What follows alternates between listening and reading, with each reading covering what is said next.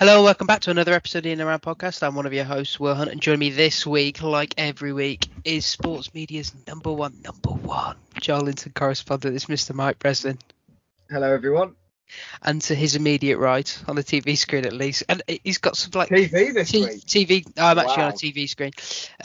He's got like three like black bars kind of across it in a way on my one. Is it there on yours too, Mike? Three black bars. Oh, yeah, I okay. think so. I've Yeah. got four. Yeah, I'm just a little worried. It's the Moseley Marauder, Mr. David Harris. I thought you were. I just realised what joke you're making now. It wasn't a joke. It was genuine concern for you. We don't start every podcast with genuine jokes, just most of them. But I'll tell you what, we're talking about some joke refereeing later on, Mike. Let me tell you. Oh yeah. Okay. Should we start with a signing that I'm still convinced is a bit of a joke, personally. I can't quite believe it's happened. Cristiano Ronaldo back to Manchester United has actually happened. I feel like it could have happened about 7 or 8 times before, every time he wanted a new contract at Madrid. So part of me is still not convinced it has actually happened. But Mike, how are you feeling? Yeah, buzzing, mate, to be fair. Been buzzing all weekend, to be honest. Since the news broke that he wasn't going to City, I was quite buzzing, in fairness. And then it turned out that United were going to get him, and that's just wild. Unreal. Yeah, I mean, obviously, we can get into what sort of player he might be now, but I think hopefully that'll make everyone around him a bit better. There's definitely some work for Fred to do, so come on. Fred, poor Fred. Fred. From a purely footballing perspective, obviously, I think still a tremendously talented footballer, isn't he? Because he's 30 goals a season he's had the last couple of years, even for Juve. But I was reading an article about his time at United earlier today. And where's the article, Will? It is on the Athletic. Yeah, it was one of their Premier League 60. I started reading Claude Makelele's and went down a rabbit hole. Don't ask me why I was reading Claude Makelele's articles on a bank holiday Monday, but I was. Anyway, and it was talking all about how he's what the kind of player he was in his first spell, and thinking about the kind of player he is now. And I'm not concerned, because he's by all accounts, he's the second best player of all time, isn't he? Let's be honest. Yeah, I mean, you can say what you want about Maradona, but I'm not having Pele. He scored all his goals against his kid in his back garden and he counts them. But say what you want to say, like, he's going to be good for United. But in terms of the money and the wages in the squad and the actual fit on the pitch, Mike, how do you see it working? Well, I think he's just going to play up top, which is a bit of a shame for Cavani and probably a bigger shame for Greenwood, really. Yeah. He's obviously started the season really well, and it looked like it, with him and Cavani, he'd probably get a pretty good run of games between all the competitions that hopefully will go fairly deep into. Yeah, obviously he's going to be good. He's going to score goals, and he's going to play in all the big games whenever he's fit. Yeah, I mean, the main thing for me is just the Greenwood thing. Does it stunt his growth? But then we forget that he's just 19 still, so there's plenty of time. He can bide his time, learn a bit off Ronaldo, hopefully. And yeah, be even better by the time he leaves in a couple of years. So I've seen there's conflicting reports on the actual fee. It's supposed to be around 30 million-ish, because that's what it would have taken for Juve to clear a loss. And from the wages point of view, they're talking about $500,000 a week, which it's not your money, but you know what I mean. Dave, it does feel like a lot of an outlay for a squad that's already as top heavy as United are. Yeah, I mean, it's one of those, isn't it? They need a holding midfielder, but you get the opportunity to sign a player like Ronaldo anyway, especially the history he has with the club. I just don't think, especially when your biggest rivals have been linked with him as well, I think you just have to get in there and secure him, just in case. It's a great PR move from the Americans. And I think he will be. I think he'll still be good.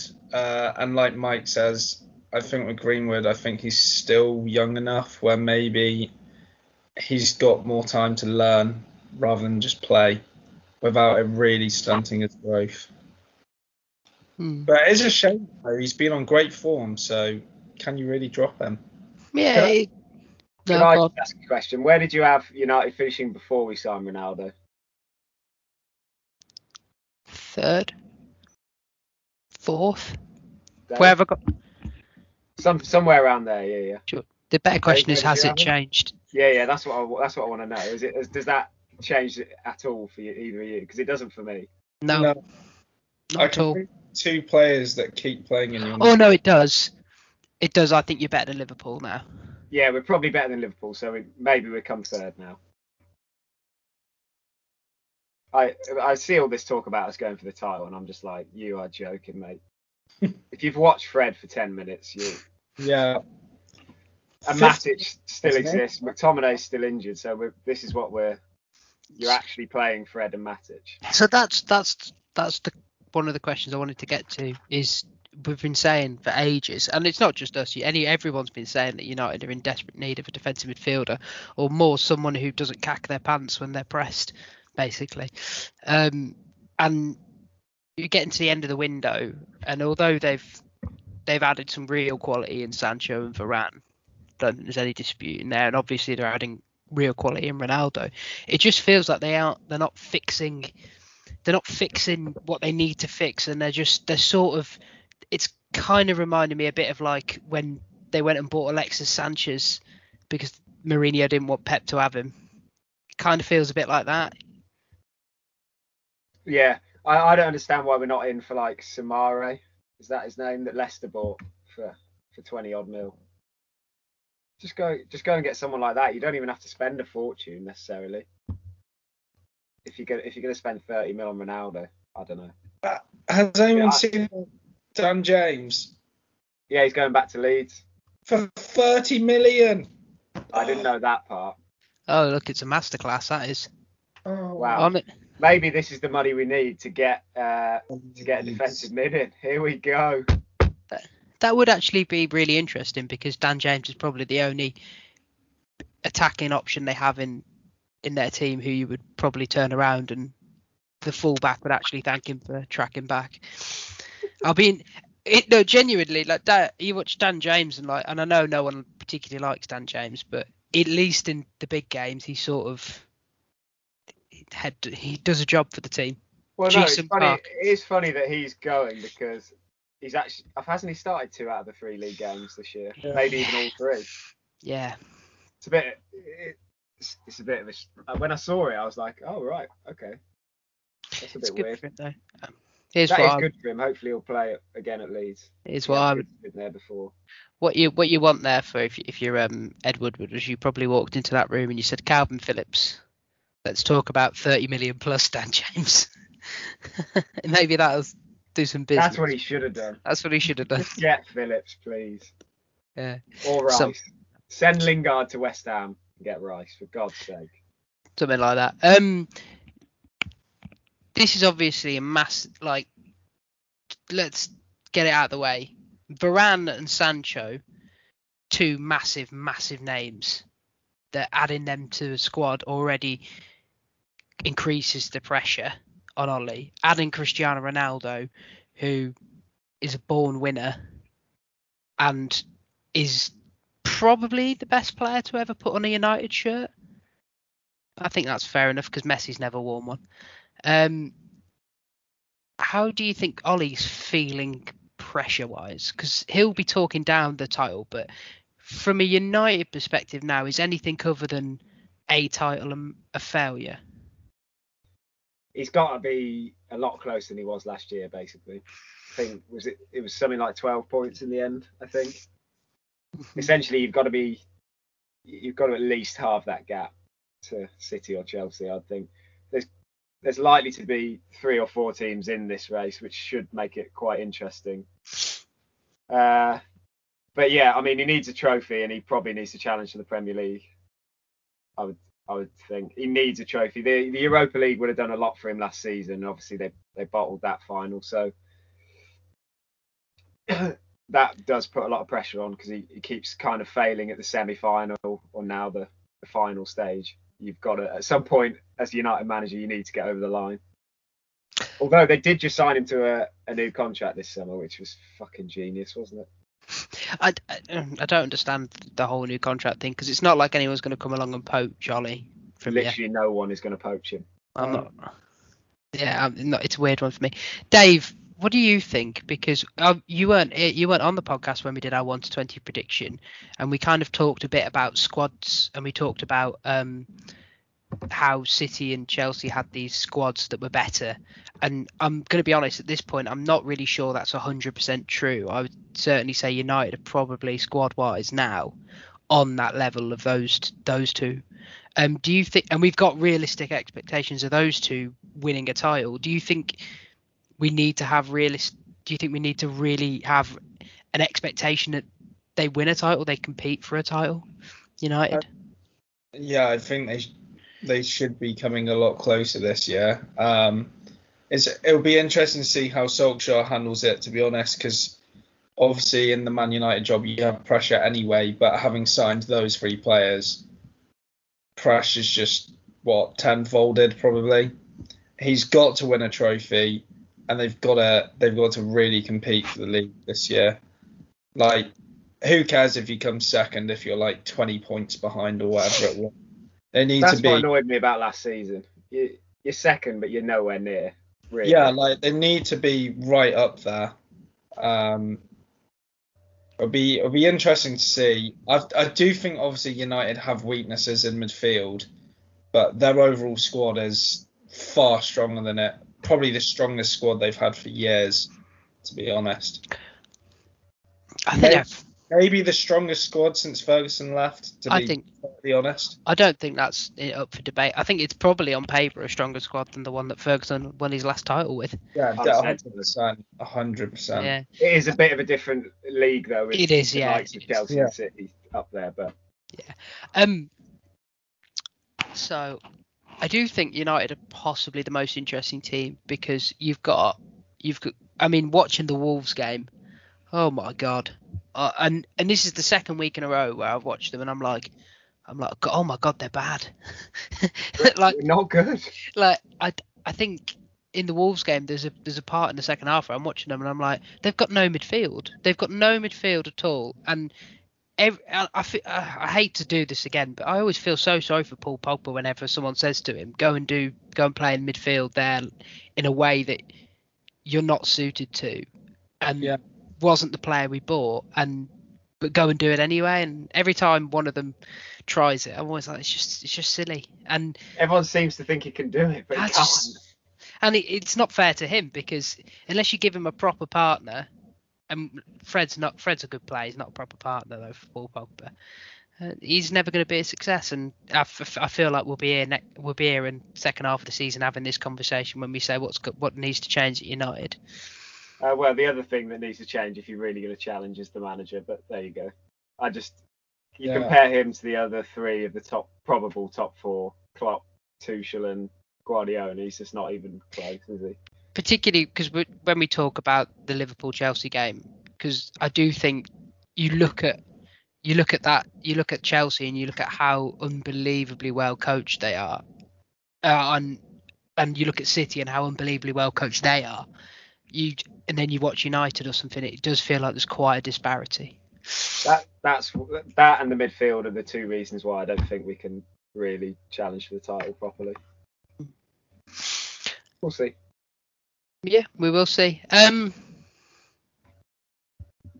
Elephant in the room.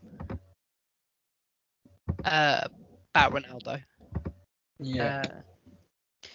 What have you Dave, what did you make of the coverage of Ronaldo in this country? Well, it was sort of like a hero's return when obviously since he's last been in the UK, there's been some very serious allegations and some things that, frankly make it look like he may have done some of the things he's accused of. Obviously in terms of like sexual assault and rape. That wasn't even mentioned at all. Like literally not mentioned. It's just like this unbelievable player who's like a hero is going to come back to the Prem, going to liven it up. Almost like I would go as far to say like a a legend return, really. Everyone's supposed to be excited about it. Yeah, it was all over the news, wasn't it? Like literally, it was national coverage, like top story, pretty much. It's With no negative mentioned at all. It's interesting, isn't it? Because obviously there's pretty stringent libel laws in this country, which means you have to be very careful when you say anything. But the fact the allegations are hanging over him and they weren't mentioned at all was interesting, particularly given the context of some of the other awful stuff that's been happening this week. With the other player across Manchester who has been charged. Doesn't reflect well on football, does it? No. Not really at the moment. I guess you're always you're always going to get some people, unfortunately, that are like this. It's particularly in a field as high profile as football. At some point, one or two people it's going to come out, and obviously you've got a certain Everton player who, supposedly something might have happened. He's accused of stuff there, but so yeah, not a great couple of weeks really on that front. No, but I agree. By the way, I think it should have been mentioned, but you're right. It's very difficult to bring up and get the wording right when it is still. There's plenty of United fans and probably Premier League fans who really don't care, except they're just like, well, this amazing footballer's coming back. But in reality, it's an important thing that he's accused of that we should just remember. I think has not been proved, but is a thing that's out there. Slightly different, but with the Man City player, do you not find it weird that they said absolutely nothing until they had to? I have a slight look. Maybe obviously they didn't want to take any action until they knew that obviously this is looking like it's going to a trial. Because obviously accusations are entirely different to being charged and reprimanded. Which is why his name's out there. I think I do have a problem with the Man City thing, as I think everyone should, because I think in any other environment, if you had someone who was not only accused but charged with that incident, they would be suspended until the results of the investigation. So it is interesting that you allow someone who's obviously who's been accused more than once to carry on, not even more than once, just he's been accused, to allow them to carry on playing for your club, particularly in high profile matches and things like that. That feels like an odd decision to me. But yeah. I don't know. I would presume that they would have known about these actions for a good number of months. So apparently they knew last October. Very surprising that one, they were playing him, and secondly that they didn't suspend him before. Really. Not fun to talk about, but one of those things that sometimes you just have to mention it, because otherwise no one talks about this kind of stuff, and that's when things get really bad, innit? Well, they're already really bad, but you know. Excited to see Cristiano Ronaldo, the player, back in the league. I think I can say, even if I'm not particularly overjoyed by the hero worship. I would love nothing more for him to fail and for United to fail. One, because it'd be Ronaldo failing, and two, because it would be great content on this pod. That's all I'm about, really. You know how you used to sit. Need this. I was talking to a friend of the pod Ross, the other day, and he said to me, he watches football now in the same way that I'm watching football, which is, one, I'm watching football based on fantasy prem, thinking, who am I getting my points here? The second one is, oh, that's good content. So there you are. Talking about Pod Ross, we should probably talk about his team, shouldn't we? Because they got absolutely tonked. Here's some content, City, Ross.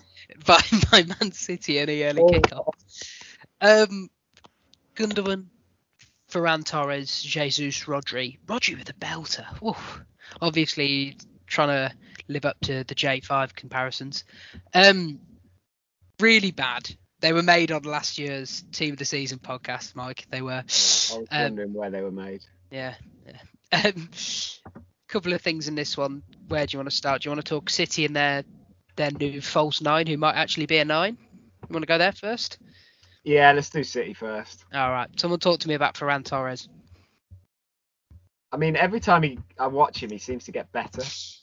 Every single time. I don't know how he can keep this up, but he's just really good. Yeah. Last year, I was watching him play for Spain. He scored that hat trick against Germany, maybe. Yeah, Germany. And you sat there thinking, this guy can't even get into the City team, and he's just gone away and scored put 3 past Germany. And then I guess Pep's done that thing where he gives him kind of a year to settle in, and this is going to be his big, probably breakout year. And yeah, maybe they didn't need Kane after all. I'm fascinated by Ferran Torres. I'm absolutely. I remember sitting on the podcast talking about it last year, going, "Is he a winger or is he a striker?" But what I like that he does, his movement is unbelievable. Like he has this one where he's always trying to dart in between the two centre halves, and then when you notice that even when it's someone as bad at crossing as Kyle Walker on the right, it's those little movements between posts. You know, the ones that defenders really hate when you come in across them from the blind side. He's just a really clever footballer. But what I think from the game, and I know the game was really gone by then, the Rodri goal, the way he gets in behind and then has the awareness to cut it back for Rodri, that's what I think is going to keep him playing longer term in Pep's team, just because that's what Pep wants from a striker. Yeah, that was so good, that little piece of play. And then obviously the finish from Rodri as well was glorious. But yeah, he's a bit of a player. He is, yeah. No, he's good. But Dave,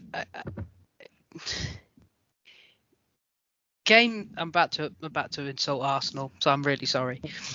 You won't really judge. To do that for 10 minutes. You won't really judge Ferran Torres on games where he's playing against teams as tactically and defensively inept as Arsenal, are you?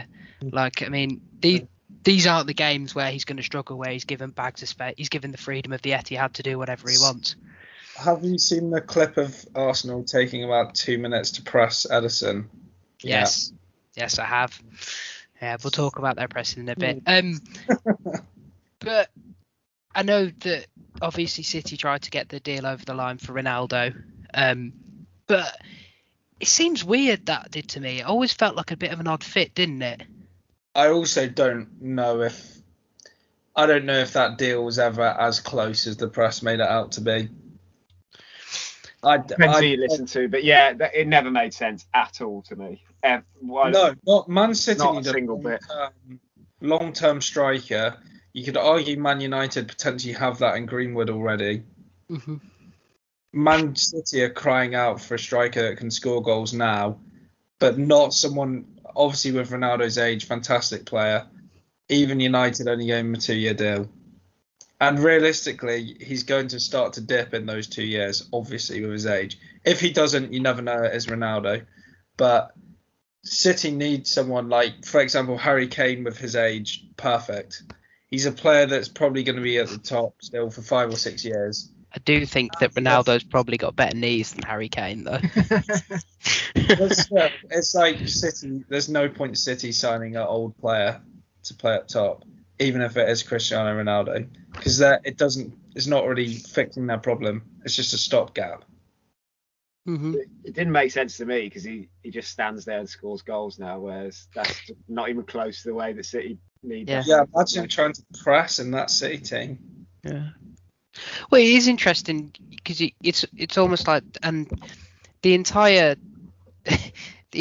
sorry, I'm just laughing at the idea of Pep telling Ronaldo to press. You look at the target. Ronaldo turning around shouting that he won't press. The idea of Harry Kane is almost that in the last year he became a 9.5, didn't he? And I know everyone hates phrases like 9.5, but he just did. He drops into midfield and worked with the space in the pocket, and he was really good. So that when you say that you're becoming increasingly reliant on a static number 9, that's a bit more confusing to me. Agreed. Do we want to go to Arsenal? Well, have you just discovered something about Arsenal? Yeah, Well, I this don't is think great. the players don't want to go there, mate. I've just found out that Ainsley Maitland-Niles has put on his Oh yeah, his Instagram yeah, story. All yeah. I want to do is go where I'm wanted and where I'm going to play. And he tagged Arsenal in it. He did, yeah. That is Can- incredible. Can we also appreciate that their dressing room is clearly so dysfunctional? Oh, here we go. We're gonna do it. No, instead of a player going in to speak to the manager, he's somehow playing it on his Instagram story. Is that really where they're at Arsenal? They can't even speak to each other anymore. I'm just at them on social media. It's better than it being in the All or Nothing Arsenal documentary. Hey, it could be that. They might have a go at him. Imagine, that'd be class. Yeah, I literally just found that out. So sorry for anyone who. It's okay. But yeah, should we do the Arsenal side of this game and Yeah. more? Yeah, I think we should. I don't really know where to start with Arsenal, given that I think on the day they were as bad as any team could be. So should we do personnel and then try and find something positive to say about the way they're set up, coached, and run as a football club? Stadium's not bad. I just can't believe we're here again already this season having to do this. That's the only positive I can find. So We're 3 games in, Arsenal. Couldn't you have at least waited a bit longer? So let's run through the goals they conceded. Oh God. First one, shambolic marking. Second It's one, horrendous. the second one where the way it bounces through is an abomination. The third one is similarly bad. You can do nothing about Rodri striking. It's just it was just embarrassing. It really was. It really was. I mean, you look at. We'll get onto the Chelsea-Liverpool game after, but they had a red card, Chelsea, obviously. Yes, they did. And the way that they played with 10 men versus the way that Arsenal played with 10 men, if you compare the two,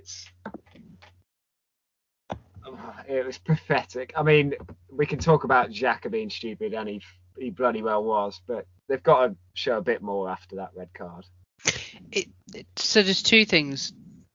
It's interesting you bring up Chelsea, because two problems in the Chelsea game are here again. Is that I cannot believe that Arteta looked at the way his team were out-battled in midfield last weekend against Kovacic and Jorginho, just the two of them, and then they thought, all right, I'll go with less midfield basically against City, a team with 7 midfield. And then Xhaka gets sent off, and he just doesn't do anything, with a gaping hole, even further of a gaping hole in midfield. It's so hard to put it, just because you don't want to put it all on the manager, but. Well, no, I don't. But I'm like, what? It seems like a basic. You take off an attacker and you put someone there. Yeah, I agree. They are. So when I was watching them last weekend too, when they were playing Chelsea, and they had this narrow press that didn't work, and the players weren't doing what they should be doing. And it basically ended up with them being carved open for 45 minutes on one side until Chelsea took their feet off the gas. And that was the difference. Yes, the difference with the City game was that they knew they had them beat tactically. They were just playing through them with ease. And then they just thought to themselves, right, we won't take our foot off the gas. We'll just keep going for you, and we'll keep pummeling you. And it's just crazy that he doesn't fix things in the game. Like, I'm harping back to Chelsea again last weekend, but you watch the amount of balls in the opening 16 minutes that they get through to the feet of Romelu Lukaku. Just one after the other. There's no screening from the midfield. It was embarrassing, to be honest. And it was he just doesn't know. I mean, obviously he knows more about football than we'll ever know. But if I said that, I think we said this about Ollie and Frank like last year. If I'm sat here and I'm telling you how you could fix that, and you're not fixing it, what's going on there? Because I'm an idiot. Even if he somehow doesn't know, surely someone around him saying, yeah, by the way, Mikel, the guy just got sent off there in central midfield. We probably should bring someone on to replace him there. It is so bad. So bad. And the red card, I mean, this is Granit Xhaka had a good Euros. We're quite positive about him coming back to play for Arsenal this season. And yeah, the loose cannon's out again. He clearly didn't fancy playing at the Etihad for another 60 minutes, so I'll just have an early bath. It's embarrassing, absolutely embarrassing, that tackle. He really should go. If I'm an Arsenal fan, I'm sick of this. That's his fourth red card, is it? I just think Jack is interesting in that they were begging him to stay. And I know it's because it's got so bad at Arsenal that they're lacking options, but this is a guy a few years ago you were looking around going, is he actually good enough to play for Arsenal Football Club? There's another point to Xhaka that I think would be infuriating. You've got young players coming through like Smith Rowe and Saka. Xhaka's an experienced player. He's got, say what you like about a guy, he's got a lot of caps for his country. He's an all-round experienced player. He's supposed to be leading by example out there, and this guy just keeps letting everyone down. His country is Switzerland. Yeah, but still. If you could travel all, you'd play for your country. But Smith Rowe and Saka are young. In that midfield, Odegaard, let's be honest, great talent, but he's not played all that many games in the grand scheme. Jack is the most experienced player in that midfield, and he just time and time again finds ways to let down, frankly, the entire football club. He's letting down the players, he's letting down the management, he's letting down the fans. It's just embarrassing. Really embarrassing. It is worth pointing out that they were missing their two best centre halves in Ben White and Gabriel. They were missing Partey. I might have. They're missing Thomas Partey, who is a really good central midfielder. So Arsenal were missing some big players, and it isn't. And you sort of get this without De Bruyne and Foden. True. But City are also way more ahead of. City have spent way more money and are way longer ahead in their development than they are. But it is interesting that Arteta grew up in the school of Pep with these methods that only work with the absolute cream of these players. By Pep. And then he's gone to Arsenal. And he's like, I'm gonna do exactly the same system here. I'm gonna try to do similar things here with similar players. I'm gonna try and have the same levels of discipline with similar players. And it just doesn't work because they're different. And the fact that he's not flexible enough as a manager to sort of say, well, that's not working, let's try something different. That's not working, let's try something different. Is quite worrying. It's been happening for a while, and you'd think he'd have maybe at least tried something else. It's certainly not going to work when you're playing Kolasinac, Chambers and Holding at the heart of your defence. And Cedric Suarez is one of the worst footballers I think I've ever seen. His stats for the game is something else in this game. Really weird because last year he had a couple of good games at left back and we were praising that guy, but I don't know what he was doing on Saturday. Good Lord. He made no tackles, he won no aerial duels, he had no successful dribbles. Honestly, just a historically bad performance. He's terrible. Good. Glad we're not sitting on the fence with how good Cedric Suarez is. What is he doing out on the pitch there? Just anyone else. You've got to have a youth team that's better. Yeah, I mean, performances like that, it makes you realise Maitland-Niles might have to go to Instagram. Yeah, how can he not get a game? Yeah, if he can't start over that guy. How can he not play right back? Like, how can Maitland? And I know people are in there going, Maitland-Niles doesn't want to play right back, but he's actually come out and said that he does want to play right back. And if you've got him there, how can he not play him? I mean, you look at Cedric and you just think, if I'm Maitland-Niles, I'd be doing exactly what he's just done. You've got to find a way out of this place. He's an absolute fraud, that guy at right back. I'm telling you now, Instagram not the way to do that. It is weird though. You've got it is weird when you really think you've got Arteta constantly talks about a long-term plan, and they constantly get it wrong by making short-term bets. Long-term plans. We'll play Cedric at right back. Yeah, like we'll sign Willian. he's part of your look. Is he? Oh, but Okay. yeah, we'll sell Joe Willock as well while we're Yeah, at it. it's bizarre. They're a poorly run football club. You know, next year they're going to have to buy a box-to-box midfielder because they sold Joe Willock to Newcastle. Yeah. You know, like the same thing they did when they sold Emi Martinez and then needed to buy Aaron Ramsdale the next year. So what are we doing here? I'm sick of them. They're in the same category as Spurs now with me. I'm just done. And Spurs are actually apparently quite good. What I will clarify about Spurs is unsustainable 1-0 wins with the Portuguese manager. We've seen this before. Yeah, so that makes you feel better. You wait till December. From your perspective, should Arteta go? Why? I personally think so. Clearly, I don't know about you guys when you watch this Arsenal team. He's been there pretty much 2 years. Still have no idea what his team's trying to do with the ball. I still don't know the identity of the team. And yeah, obviously we slagged off other managers for that, like Solskjaer. But at least with Solskjaer, you can say Man United are sort of competing. Arsenal are finding themselves in. They're after like 10 games last season, almost in the relegation. 3 games in, they're literally bottom of the league. Wonderful. Rock bottom. I shan't pretend it's not wonderful. I think they just need a manager that's more experienced. Like at the end of the day, Arteta hadn't managed before, and I think it's really shown.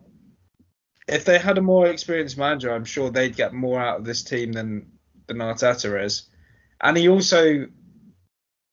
does this weird thing where if a player doesn't fit into his team, he just drives them out the club. Like Saliba, Guendouzi, who, to be honest, but this team's so bad, I'm not even sure Guendouzi wouldn't. I don't think he'd probably get into this team. You think about ex players who have their first jobs in management. So like you're thinking about even Lampard at Chelsea. He did that as well. I know he had the Derby spell, but you think about his spell at Chelsea as well. He did that with certain players like Rudiger. He just decided he didn't want him anymore, and once he'd made that decision, that's what he was going to go with. And it's maybe not the most sensible decision, but it's what young managers tend to do. But what I would say with Arteta is it feels like there's a breaking point coming, and it's probably not fair to judge him on games against Chelsea and City, who, as we've spent this podcast saying, are probably going to be very good this year, and it's probably fairer to judge him on the next run of games. And against Brentford, to be honest. But judge him on that game.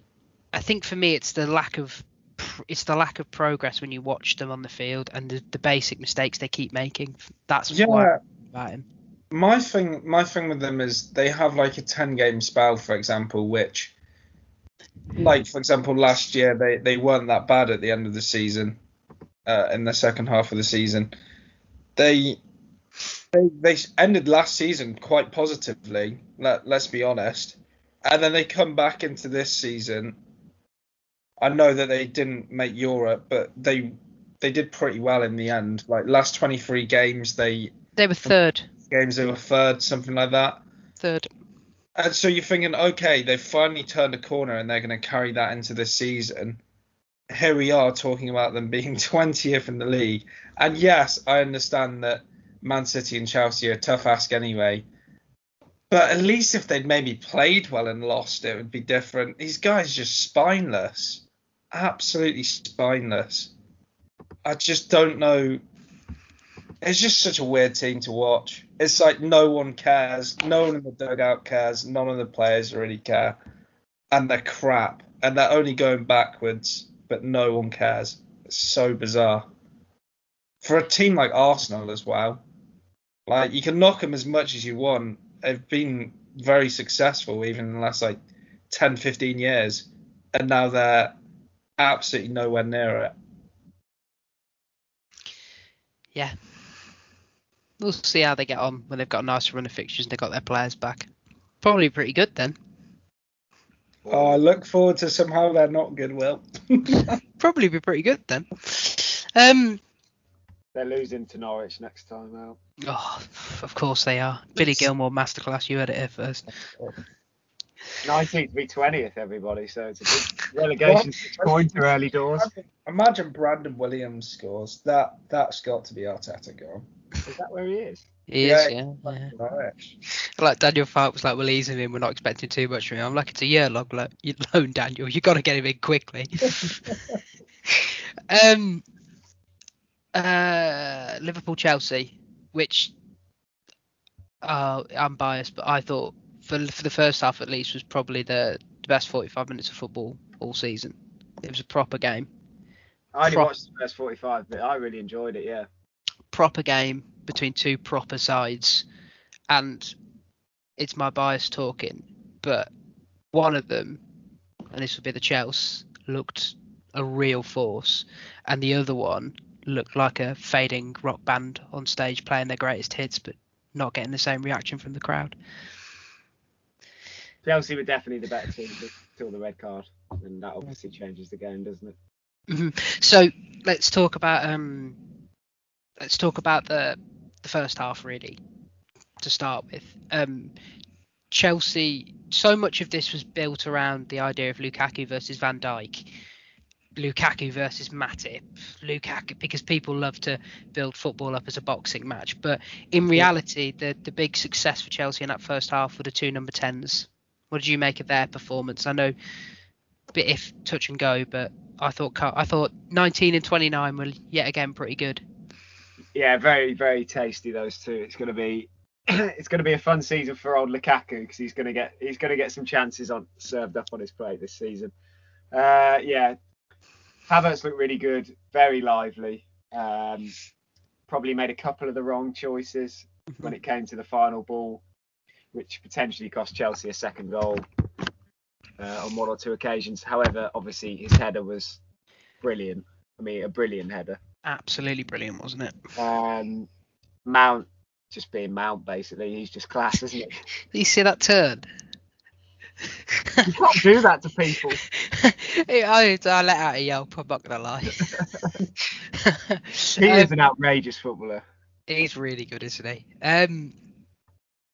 I think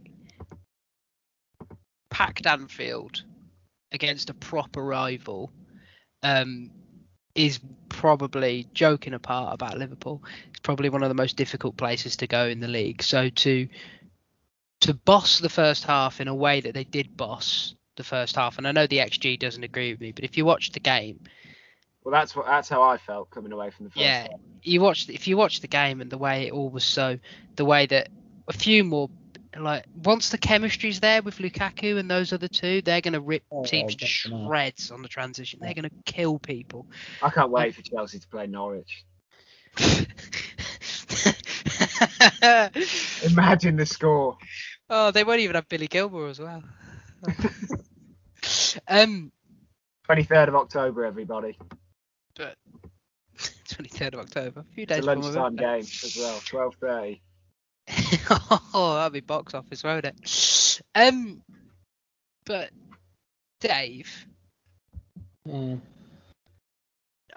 we talked a lot about Liverpool being good, particularly in terms of the starting 11, because we thought they'd have had some time off, they'll have come back, and then we talked about perhaps Van Dijk's looking a bit shaky, Mane looks a bit washed. How are you feeling about Liverpool? Yeah, I feel like as this current crop of players, they've maybe already hit their peak and they're no longer at their peak. I don't know with Mane if he just had a bad season last year, but he really wasn't the same sort of player that he's been the whole time he's at Liverpool. Obviously, I think Salah's still fantastic. Firmino, obviously, last couple of seasons just hasn't been at that same level that he was in the season they were. Well, he was good when they won the league, but I thought the season when they won the Champions League was actually maybe his best season in the recent years. I think Henderson as well. I think he's a good player, just not sure he's as good as he once was, especially after the couple of injuries he's had as well. Missed a lot of games. It's just a weird one, isn't it? And I think more with Liverpool, it's not even the fact that the players aren't quite at their top level. It's more you look at the rest of the squad and who's replacing them really? You've got Jota up front, or any of the front three, who to be fair seems good and a good fit for them. But most of those other positions, it's strange. I think we said, didn't we, last year that this was going to come to this point at some. We did. Yeah. It's one thing we were actually correct about. I mean, Look at us, Nostradamus over there. I do like the look of Harvey Elliott, by the way. I think Harvey Elliott's really good. He looks He's fantastic. Interesting. He looks really at home as well at his age out there at Anfield against Chelsea. I thought he looked pretty. He looked good. Yeah. It was interesting that he was picked over Naby Keita and Thiago. Very interesting. I thought the fact that Klopp turned to his bench and changed Robertson for Tsimikas sort of told you everything you needed to know about how he was feeling about the lack of depth out there. It is worrying for Liverpool, particularly. Like, obviously they are really good, and I don't think there's a side in the country better at putting you under sustained pressure for like 10 to 15 minutes than Liverpool are. But the way that they don't have as much as these other teams. Like, you got the sense that if it was 1-1 with 11v11 in the second half, you'd have seen Timo Werner, you'd have seen Hakim Ziyech, maybe you'd have seen players who have got real quality coming off the bench. And it's the same in the City game. Like, you watch them. Pep is a sick man, by the way. He was like up 4-0. He's like PFA player of the year, Riyad Mahrez. Come on, Dad. What a sick individual. He did that to his friend too. Unbelievable. But you know what I mean? Like, they don't have the depth that the other challengers have, and that's going to be something that their first 11 has to be perfect. Yeah, I mean, look at Minamino, for example. He went on loan to Southampton last year, had a couple of okay games, but seemed to not really break into their starting 11. And now he's back on Liverpool's bench because they literally don't have anyone else. Yeah, he's shite, isn't he? Let's be honest. He is really bad, I think. Yeah, he's not great. But red card, Reece James, obviously. I think there were a lot of Chelsea accounts on Twitter who were shocked that it was a red card, and I think I said it to you, Mike, that I was surprised because it was like Reece James had decided he was LeBron James. He was trying to dunk the ball. He was just trying to get it. He pulls it like that and tries to slap it away. Yeah, I'm not really sure what. As it stands, that's a penalty and a red card. That's just. Yeah, you're saving a certain goal and trading it for 75% chance of a goal and then 10 men. For the rest of the game, basically. I think for me it was the fact that when his arm kind of moves, I was like, am I sure it's intentional? No, but the fact he's there and he's done it means he has to go, which is a shame because it ruined what was a really good game up to that point. Yeah, it's a shame for you as well because you may well have got 3 points out of that game too. Oh, we'd have absolutely shagged them. So. But yeah, I'm not really on board with all the. It shouldn't be a red card, or yeah. I think that just is a penalty and a red card. Yeah, there's no other way you can really do that. I don't think, unless you start giving out penalty goals, and he doesn't get sent off, but you just give the goal anyway, and you book him. I don't know. Yeah, well, it was an interesting refereeing performance because he got that one spot on, and then he proceeded to get almost everything wrong. Fabinho could have had about 70. Wasn't this your boy Anthony Taylor? Oh, Tic Tac head himself. Honestly, he was pissing me off. He had to bring up the refereeing when it was Anthony Taylor, didn't he? No, he just had a poor game, I thought. And joking apart, I thought he got the red card thing spot on. How he sees it from a freeze frame and not actual moving pictures, I do not. He got it right. He got it right. I did find that quite bizarre. You can't really complain at that point though, when you know he's got it right. But I just thought I thought he mishandled Fabinho in particular. I thought Fabinho could have had about 7 yellows. I thought he kept fouling, and it set the tone really. And then in the second half, and he let the Chelsea players get away with some stuff. He let them get away with sitting on the ball practically. He was giving fouls to Marcos Alonso falling over. It wasn't a good performance I don't think from either side, to be honest. But yeah, I don't know how anyone comes out of that game feeling positive about Liverpool, though. And yeah, I think that's what's interesting. They're probably not as good as we thought. Apart from Jamie Carragher, he seems to think they're great. But yeah, I came out of that game feeling very good about Chelsea. I thought the second half performance, the way they were coached, the way they are defensively when they need to be, is brilliant. They're so well coached. Like, I mean, Tuchel's decision, I know Kante was injured, but Tuchel's decision to basically bring on Kovacic and say to him, look, you're just going to break the press and get out is brilliant. And we were a good finish away from actually probably winning it from him. But anyway, interesting. We do have a question from a listener, but Dave wants to talk about something first. We've got some huge Blues news.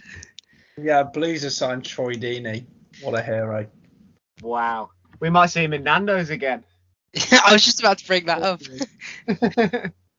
Yeah, I mean, yeah, it'd be class at Championship level. So good signing, and he's a Blues fan, so good to see him at Blues. To be fair. Now that's a homecoming you can be proud of, isn't it, Dave? My God. Oh yeah, Troy Deeney. What was it? Stoke could get messy with the gang. That tweet back in the day. I can't wait to watch Djukovic and Deeney up front together. Oh no. No defence is going to enjoy that. Honestly, I can't wait to watch Deeney get sent off about 8 minutes into his debut because someone barges into him. When you said Deeney and Djukovic, somewhere Sam Allardyce poured himself another mug of wine. He's like, I'm going to enjoy this. Let's quickly talk about our one question we have in from the listeners. It's a good one. Friend of the pod, James Paul Yates, asked us. I actually want to get the actual what he actually said because it was a good one. And he asked us, is it now the Premier League's turn to host the very top players? It seems to go cyclical, and it has been La Liga for the last 10 or so years. So I was thinking about this. To me, it sort of seemed like in the 90s, you had Serie A, which is what it just exploded with popularity. You had lots of big players. Then you had Premier League with the influx of the money in the early noughties and then you had the Galactico period too. And then La Liga really held onto the power from about when they signed when Madrid signed Ronaldo, and then you've got the height of MSN, and then back end of the 20s you got Madrid fade, and now we're seeing Premier League dominance, which is kind of reflected in the Champions League, the recent winners, the recent finalists, for example. That theory should continue, yeah. Do you think it is a cyclical nature and it will just move away? Or do you think the fact that the Premier League is so financially dominant, do you think this is probably a sign of things to come? Yeah, this is actually a really good one, Yates, so well done. Class, man. I would say there's a good chance that the Premier League will either be the front runner or be not far behind. The main one I think that competes is La Liga, and the reason I think that is because when Barca and Madrid come calling, there's not many players in the world. It's not like their dream to go and play for Real Madrid, or at least that's what they say anyway.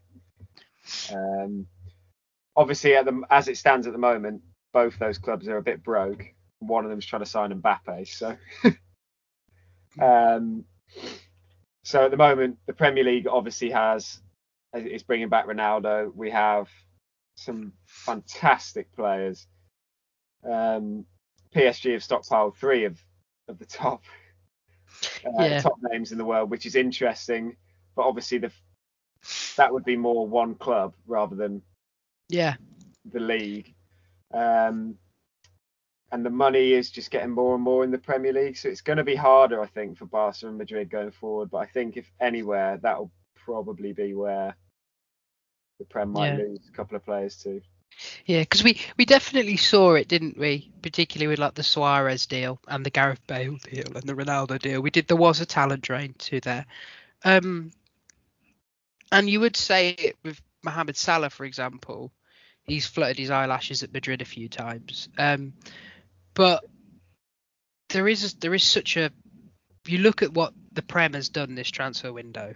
Like you think Chelsea went and got the best player in Serie A last year.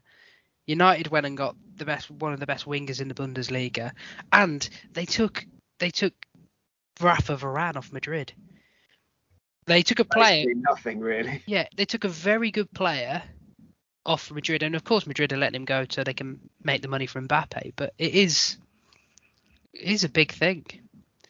I mean, it's a really interesting topic, because I guess if you were going off what has happened in the past, it may well come round again. But like you're saying, at the moment, it seems like the Prem is definitely the front runner, and that's all to do with money. And can we see that changing? No, not really. No, and I think the difference between the leagues is, and you probably saw it with Serie A in the 90s, where you had Milan, Juventus, Inter Milan, but you also had the likes of Roma, Lazio, and they all had good players. Like, I mean, what was it? Roma spending loads of money on Batistuta, for example, who I've just butchered the name of. I apologise. But then when you compare La Liga, really, you were looking at, on the most part, those two teams, with occasionally Atletico Madrid being a third. Whereas you look at the Premier League. There was Malaga briefly in the league. Yeah, but for about 4 seasons. But they sound like Roque Santa Cruz. Yeah, if we're talking about. Whoa, they signed Van Nistelrooy, Mike. Let's have some respect. Yeah, he was done. Julio done.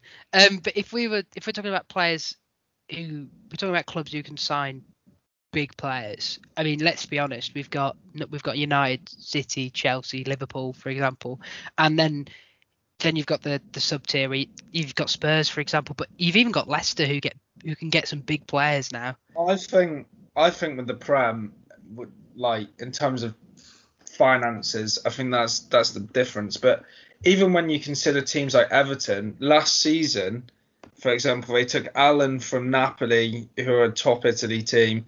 Well, one of the best, not top, and he was a player, widely regarded as being a good player. They signed James as well, and those two players went to a team in the Prem that, they finished like 8th, 9th every season. It's not even some of the top teams in the league able to get those sort of players. I think it's pretty mad, some of the signings that even teams a bit lower in the division managed to get. Because back in the day, newly promoted teams, for example, the only players they could sign would be like good championship players or players that were just totally unwanted by another team in the league. Even the newly promoted teams are usually signing some sort of okay players now. Moussa Sissoko, World Cup winner, going to Watford. Excellent. Not that I like Moussa Sissoko massively, but there you are. He's a good signing for Watford. How much of this is... So, we sort of saw the shift. The reason why so many... It's not just about who they looked up to when they were kids, but it's also about who's winning. Who are the big teams who are really consistently winning. And I think what we've seen certainly in the last 10 years, not 10 years, like 5 years or so, a real talent drain on the managers front. Like managers wanting to go to the Premier League and test themselves against Pep, for example. We've got Pep and Klopp, who are probably two of the best managers in the world. We've got Tommy Tactics now as well. And then you've got other good managers like Ollie and Nuno. Sneak Ollie in there, sneak Nuno in there because I could see it annoys Mike. But for example, and then if you go look at the top. Is back. Benitez. But if you go look at who's former Real Madrid manager, let's not forget. But if you go and look at the top two in Spain, they're managed by Ronald Koeman, who I'm going to be kind and say he underwhelmed at Everton, and also by Carlo Ancelotti, who I'm going to be kind, underwhelmed at Everton. So what are we supposed to do with that? Like, yeah. And then you go look at Italy, where you've got some really exciting tactical things happening there, but none of the managers are particularly massive names now, other than maybe Allegri. Can we get the Atalanta manager in the Prem? Gasperini. Let's bring him over. Yeah. Give him. Come on, Leeds. Brighton. Yeah, but look at like Leeds. They've got Marcelo Bielsa. Yeah, Bielsa in the Championship. And they had him in the Championship. Like, there's something about English football that people want to be involved in, and it's really hard to predict the future and say that it'll be completely cyclical, but part of me feels like if the Premier League has a couple of seasons where it's not the big thing, it won't take long before it moves itself back in because it is just so bloody good at marketing. Yeah, and I think the manager point was a really good one, to be honest. Yeah, Pep and Klopp, obviously. Tuchel comes in. Yeah. I mean, there's not a lot of talent left anyway. You got Poch at PSG, and Nagelsmann maybe at Bayern. Is he at Bayern now? He is, yeah. Yeah. But that's the interesting thing to me is I suppose. If you've got Barcelona in financial decline and they're not going to be able to sign these big players, Real Madrid can only buy so many players. Real Madrid also aren't great money-wise. They've had a lot of players on huge wages and stuff. Like, let's be honest, Gareth Bale is now in Ancelotti's plans, but for essentially, 2 seasons, if not 3, they're paying some guy obscene amount for him to go and play golf and then go back to Tottenham for a season. They've got a tea time, the two of them. That's why he's in his plans. But it is quite a cyclical thing, and I think what broke the Prem's dominance in the mid 2000s was when they lost some of the managers like Mourinho, for example, when he left Chelsea and he went to Italy and then he went to Spain, and then you had Pep, the rise of Pep in Spain, also, and that's where it shifted again. Also in that era, like the top players from the Prem were going to pretty much Barca or Real Madrid. So even the top players were like I felt when Henry went to Barca, it was a bit of a shift then, really. Like the best player, let's be honest, he's probably the best player in the league. Yeah, he's just gone to a bigger team, and Barca and Real Madrid were far bigger teams than. Even though obviously Spurs and United were huge. But it did always feel like Barca and the Real Madrid team, especially with the Galacticos and even after, they were like the top 2 clubs in the world, really. But I think that's shifted now. I've always said that the only club bigger than Man United is Real Madrid. Partly because I'm motivated by severe hatred when it comes to Barcelona, but I do think there was a time when Ronaldo left United, Real Madrid were the only team who could have taken him. In my eyes, they were the only team that you leave and it's a step up from Man United. At that time, yeah, that I would say so. But United have never acted, other than since recently, to be honest, where they've started making Galactico signings. They've never acted like they're a club like Real Madrid with that clout. But what I think you'll find is the fact that you've got City, and I think it's all to do with success on the European stage as to what league has the power. And that's the thing. Like when La Liga was at its height with the Messi, Neymar, Suarez and thing, that's when a lot of our teams are going through that rebuilding phase, and they were just trash. They were just getting beaten up every other week. And as soon as that changed, you sort of felt the shift again. Yeah, that's true. The Liga won 7 out of 10 or something. Champions League did they, or something stupid? Yeah. Maybe even better. Yeah. During that time, it was mad. They were so good. Yeah. One of these days we'll come on this podcast and we'll talk about how that Ronaldo Real Madrid was better than Pep's Barca. Just to annoy you, Mike. Oh my just God. To annoy you. That was a good question, but I think that will probably do us for this week, won't it? International break next week, lads. It is indeed. It is indeed. How are you feeling? Do you want us to find a topic? Come in, do an evergreen. Well, I'm not talking about fucking England, so yeah.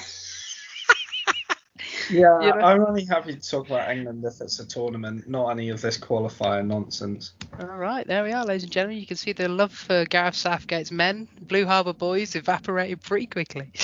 I'll like them next year when they're at the World Cup. Oh my God, there's a World Cup next year. Oh, think of the hamstrings. Oh, fuck. Oh my God. Harry Kane's already running around like a geriatric. You see him come off the bench, he looked like the bloke from Up. Like, what's going on there? Oh, So He died today. Sorry, I'll date this podcast. Well, to end on a sour note. Until next time, Dave, if the people want to follow you, where can they follow you? It's at Dave Harris _44. And Mike, if the people want to follow you to hear more about Joel Linton's magnificent assist at the weekend, where can they do that? What should have been a winning goal. But yeah, at Mikey Beslin on Twitter for that. And you can follow me at WillHunt17, but please instead follow us at In and Around Pod on all the socials. If you've got a question, like Mr. James Yates, you've got two choices. You can do what Yates does and send them to Mike Breslin direct, or you can email us at inandaroundpod@gmail.com, or just drop us a line on all the socials and someone will pick it up. You can always tell who's in charge of the In and Around Pod by the tweets that they're liking on that any day. If it's and it's never Dave. Yeah, it's never Dave. But if it's just a raft of Chelsea tweets, it's me. If it's just a raft of sensible football tweets, it's Mike. No, I think Will, your tweets are just more aggressive. Mike's more like commentary like, and you're just like fucking firing off about someone. Yeah. But anyway, until next time, I want you all to go away, think about football, and think about how bad Danny Drinkwater's career's gone that he's just been loaned to Reading. You what? Danny Drinkwater's just been loaned to Reading. No way. And don't watch the Blue Harbour Boys in the next 2 weeks. Mm-hmm. That's all I've got. That's all he's got. Did Drinkwater go to Reading thinking that the festival was all year? God. He's not even as fit in the Championship, Will. That's how bad that guy is. Just finished, Danny. He's so bad, I guarantee he will not stand out in the Championship anymore. I honestly think he's totally finished. My favourite tweet of the day is because Lookman's about to sign for Leicester. My favourite thing today is tweet today was someone said Lookman is the first piece of sensible advice that is signed for Leicester since Danny Drinkwater in whatever. Oh, it's good. Right. Till next time, watch Takeshi's Castle.